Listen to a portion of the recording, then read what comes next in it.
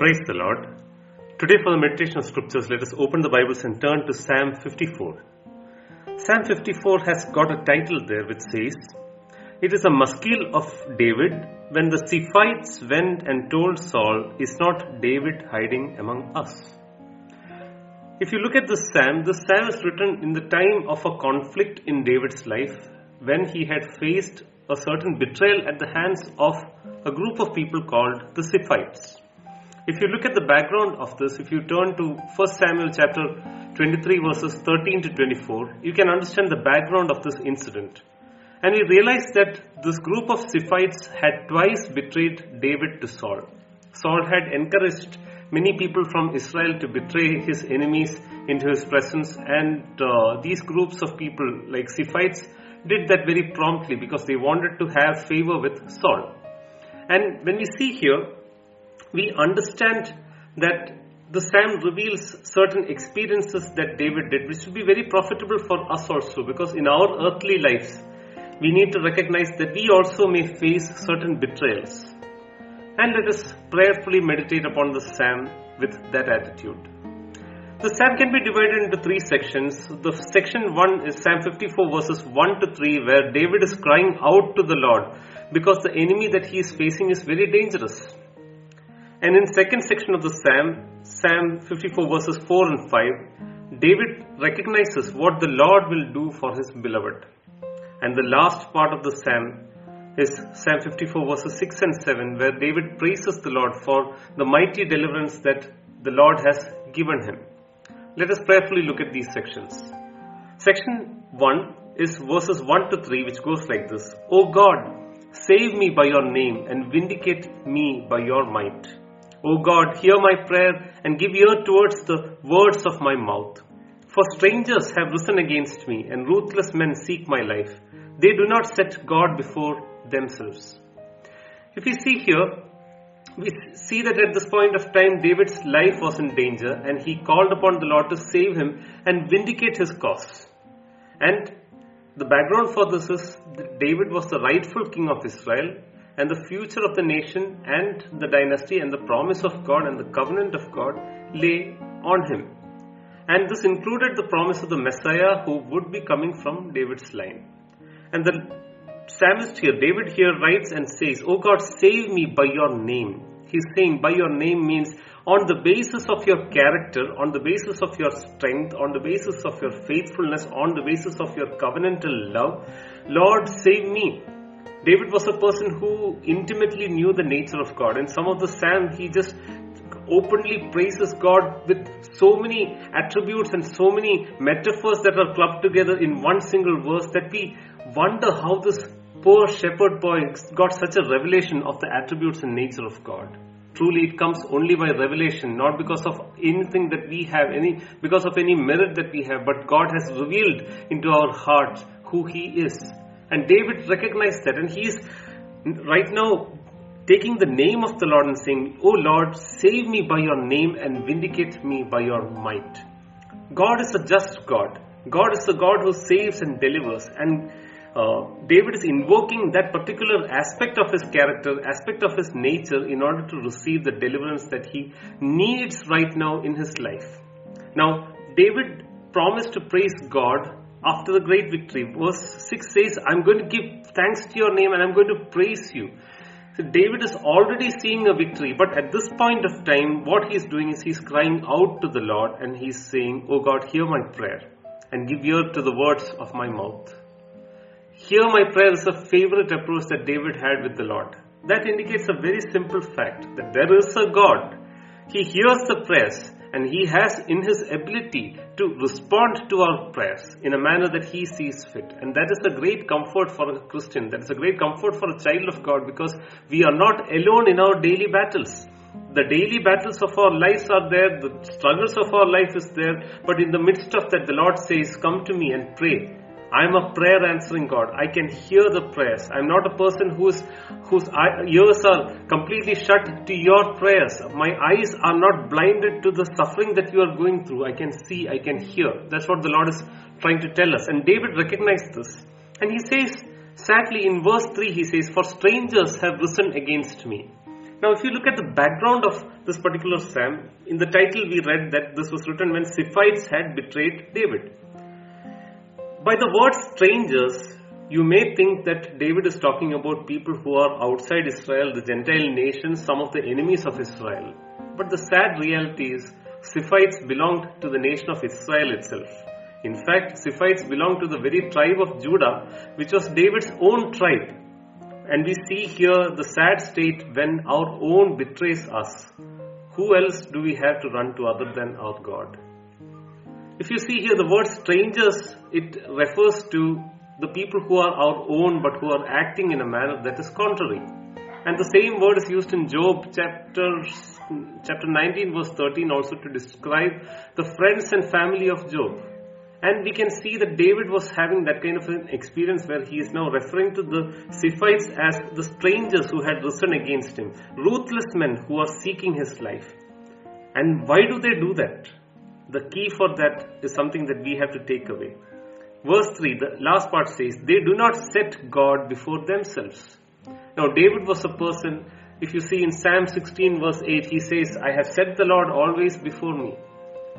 David says, I have set him before me. I live my life conscious that the Lord is there with me and conscious that the Lord is watching over me. Now, it gives me two reasons. First thing is, when I say that God is with me, number one, I will order my life in a more careful manner. So I will be more conscious, I will be more holy. Second thing is, when I say that God is with me, that gives me power to face unknowns and difficult situations in my life because the Lord himself is with me. And David, because he did that, he was confident. But because these strangers, the Ziphites, did not have the fear of the Lord in their heart, what happened was they went contrary to the will of God, contrary to the purpose of God, and they turned against the king that the Lord had chosen to set over the nation of Israel. They disregarded the Lord and his will for the nation of Israel. Now we come to the second part of the psalm, which is verses 4 and 5, where David recognizes what the Lord will do for him because he is the beloved of the Lord. And David writes here, behold, God is my helper. I don't care how many people are against me. Behold, the Lord is my helper. The Lord is the upholder of my life. He will return the evil to my enemies. In your faithfulness, you will put an end to them. David recognizes two very important factors here. Number one thing, that he is helped and sustained by God. God is helping him in the daily struggles that he is right now going through. God is helping him. What is the background here? Now, if you see here, because of this betrayal, David had to flee away from the nation of Judah, the territory of Judah, and he had to go and live in the wilderness. For all practical purposes, David was forced to live the pilgrim life because of the betrayal of the Ziphites. And in spite of that, he knows that whether it is in the wilderness or whether it is in the caves or whether it is in the palaces or whether it is in the battlefield, it is the Lord who is the helper of David, and it is the Lord who is the upholder of his life. He came to that confidence. The word that is translated helper is related to the word Ebenezer in 1 Samuel chapter 7 verse 12, which means, thus far has the Lord helped us. Dearly beloved, take a moment, look back on your life. How many years you have lived, and just look back and thank God for the fact that it is because He has been helping us that we have come this far. This far the Lord has helped us. And it's a word that David constantly uses in his prayers. Our prayers should be a rehearsal of the covenant faithfulness of God that He has demonstrated and exhibited in our lives until this very day. And based on that, he is crying out to God and saying, he is affirming his faith in God by saying, God is my helper. He is the one who upholds my life. In verse 3, he says, ruthless men are seeking my life. In verse 4, he says, the Lord is the upholder of my life. Our lives are secure in the hands of the Lord. However be the evil plans that the enemies have towards us, we can rest assured that the Lord has got us covered. He says here in verse 5, He will return evil to my enemies, and in your faithfulness you will put an end to them. You see here, one of the things that encouraged me was in this particular portion of 1 Samuel chapter 23, verses 13 to 24. We see that the Lord helped him. How did the Lord help him? Supernaturally, He sustained him, definitely. Supernaturally, He protected him. But He also used the natural friendship of Jonathan in order to minister some kind of comfort and help to David as well. The Lord uses, at a very human level, He uses people who encourage the saints of God during the times of trial, during the times of trouble. And I thank God for every saint of God who has got that heart of compassion to reach out to the people who are going through a tough time. May the Lord bless them, because their words of encouragement, their words of comfort will surely help those saints of God to go through that difficult time with some cheer in their heart. And finally we come to the next section of the Psalm, verses 6 and 7. David finishes the previous section by saying that the Lord will surely deal with the enemies. The justice and judgment belongs to the Lord, and David completely leaves it in the hands of the Lord rather than taking power in his own hands and trying to operate against his enemy, because David was very meek against King Saul. David was very meek against his enemies. He allowed God to take care of the enemies, and the punishment and recompense actually belongs to the Lord. Finally, in verses 6 and 7, David comes and says, I am going to praise the Lord. He says here, with a free will offering I will sacrifice to you. I will give thanks to your name, O Lord, for it is good. For He has delivered me from every trouble. My eye has looked in triumph on my enemies. At this point of time, we need to recognize that David is in the wilderness, far away from the tabernacle, far away from the sanctuary, far away from the priesthood. And yet he says, I will offer free will offerings as a sacrifice to you. David was not constrained by the time and place in order to praise God, in order to thank God, in order to offer spiritual sacrifices to God. And with such sacrifices of thanksgiving, irrespective of time and place and propriety, God is well pleased. We need to recognize that in our daily life, in our daily routine, we have so many moments where we can thank God and where we can praise God. And God is asking us to offer our thanksgiving to God because He is pleased with them. We see here that David is already facing his future as though he has already received the deliverance from the Lord. The reality is he is in the wilderness. There are greater battles that he will have to face. There are greater enemies that he will have to face. But David has come to a point in his life where he has cried out to the Lord. He has received that confidence that the Lord has taken up his cause and case. And he is now thanking and praising God as though God has completely delivered him from all his enemies. He is looking forward to the future by faith and seeing the great deliverance and the great victory that the Lord is going to give him.